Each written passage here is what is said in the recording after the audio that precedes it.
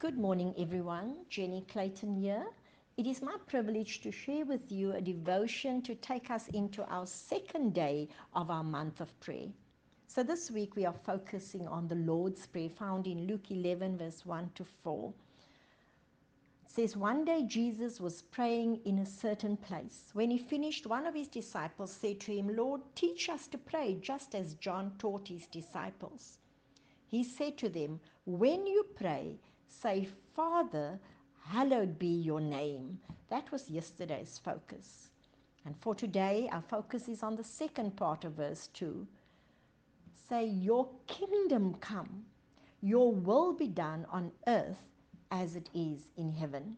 There's so much loaded in this prayer, but let's focus on a few aspects.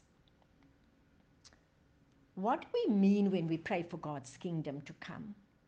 If we break up the word kingdom into king and dom, it gives us a simplistic meaning of praying that as in heaven, so on earth, meaning in our world, in our country, our city, community, homes and churches, our lives, God would reign as king. God would have dominion over us. God would be sovereign, in control.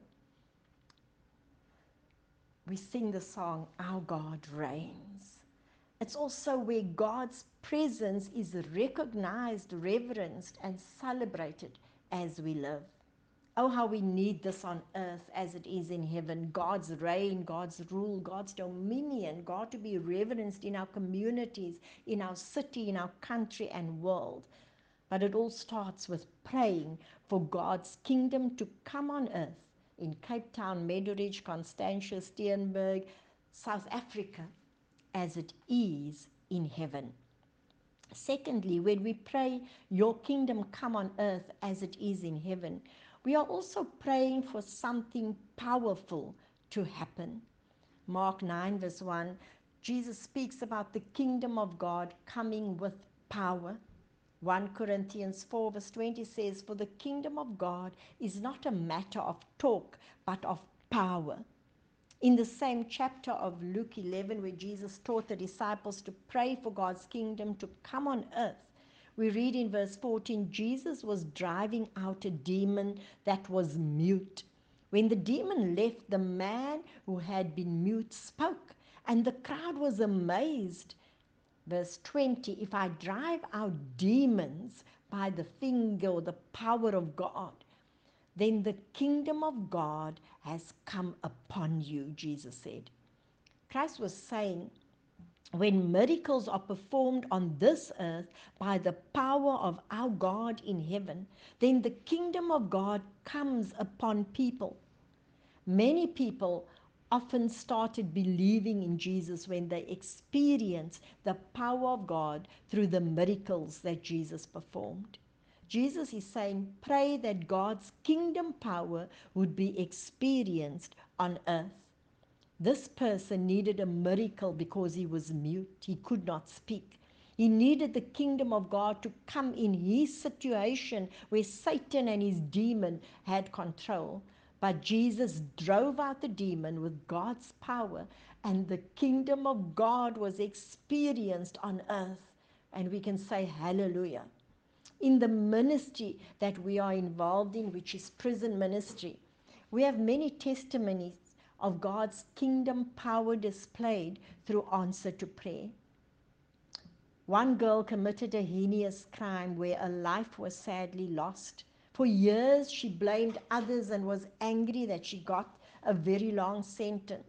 She developed a pain in her back across her shoulders where she was on painkillers every day and needed a massage by her fellow inmates every day for the pain she endured. In our restorative justice process, we focused on David's life, his sin, his repentance, forgiveness. And then we had a practical exercise of a cross that we put on the table. And the ladies could paste a piece of paper bearing all their sin and shame and pain to the cross. When we returned the next week, this girl shared how after she had placed her sin and shame and pain on the cross, and after prayer, and walking away, the pain across her shoulders disappeared instantly, and she never needed painkillers or a massage for pain again. The kingdom of God broke through with power. I wish people could see and experience that girl today. She has committed her life to God, has taken responsibility for the crime and accepted a long sentence, has much sympathy for what she put her victims through, but it all started with many prayers for her. What situation are you concerned about where the kingdom of God need to be experienced today? Start by praying for the kingdom of God to break through in that very situation here on earth. Thirdly, ask God what you can do and what I can do in being part of the answer to your prayer for God's kingdom to come on earth. When Jesus sent out the 12 disciples, the first thing he did, that is recorded in Luke 9, verse 1, says Jesus called the 12 disciples together and gave them power and authority to drive out all demons and to cure diseases. In verse 2, then he sent them out to preach the kingdom of God and to heal the sick.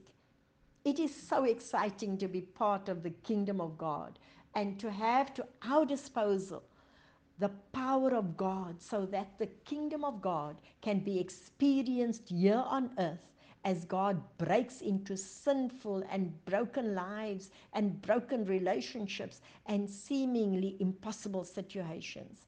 I salute Terry and all others who were involved in assisting and supporting medical staff during this hectic COVID pandemic. Others of you did not only pray for those who lost jobs and needed food, but were involved in providing and serving people with food. Those people in their desperation experienced the power and kingdom of God as you became part of the answer to your prayers.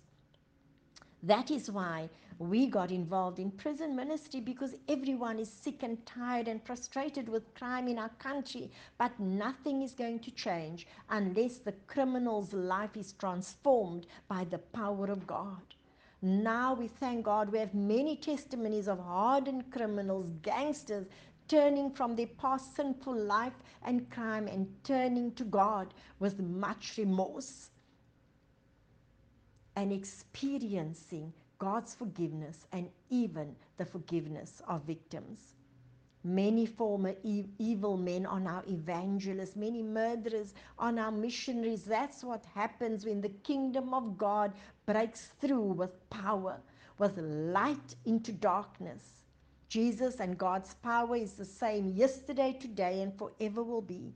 There are many who need the kingdom of God to break through into their lives and bring hope into their hopelessness. Life where they are facing death, maybe suicide even. Jesus said in John 14, verse 12, "Very truly I tell you, whoever believes in me will do the works I have been doing, and they will do even greater things than these." How exciting that we can be God's kingdom ambassadors on earth and have to our disposal the power of the King of this kingdom.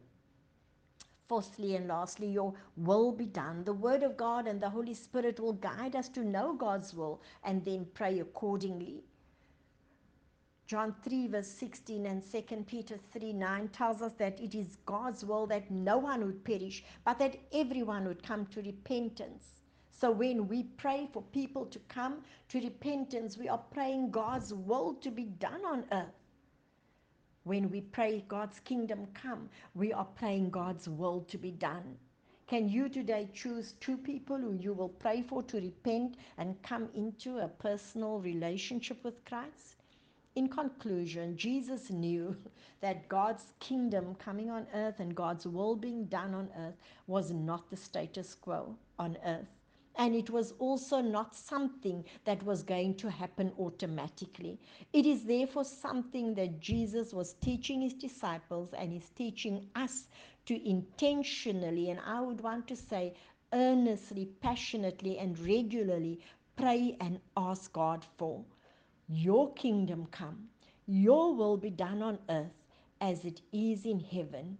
In Jesus' name, amen.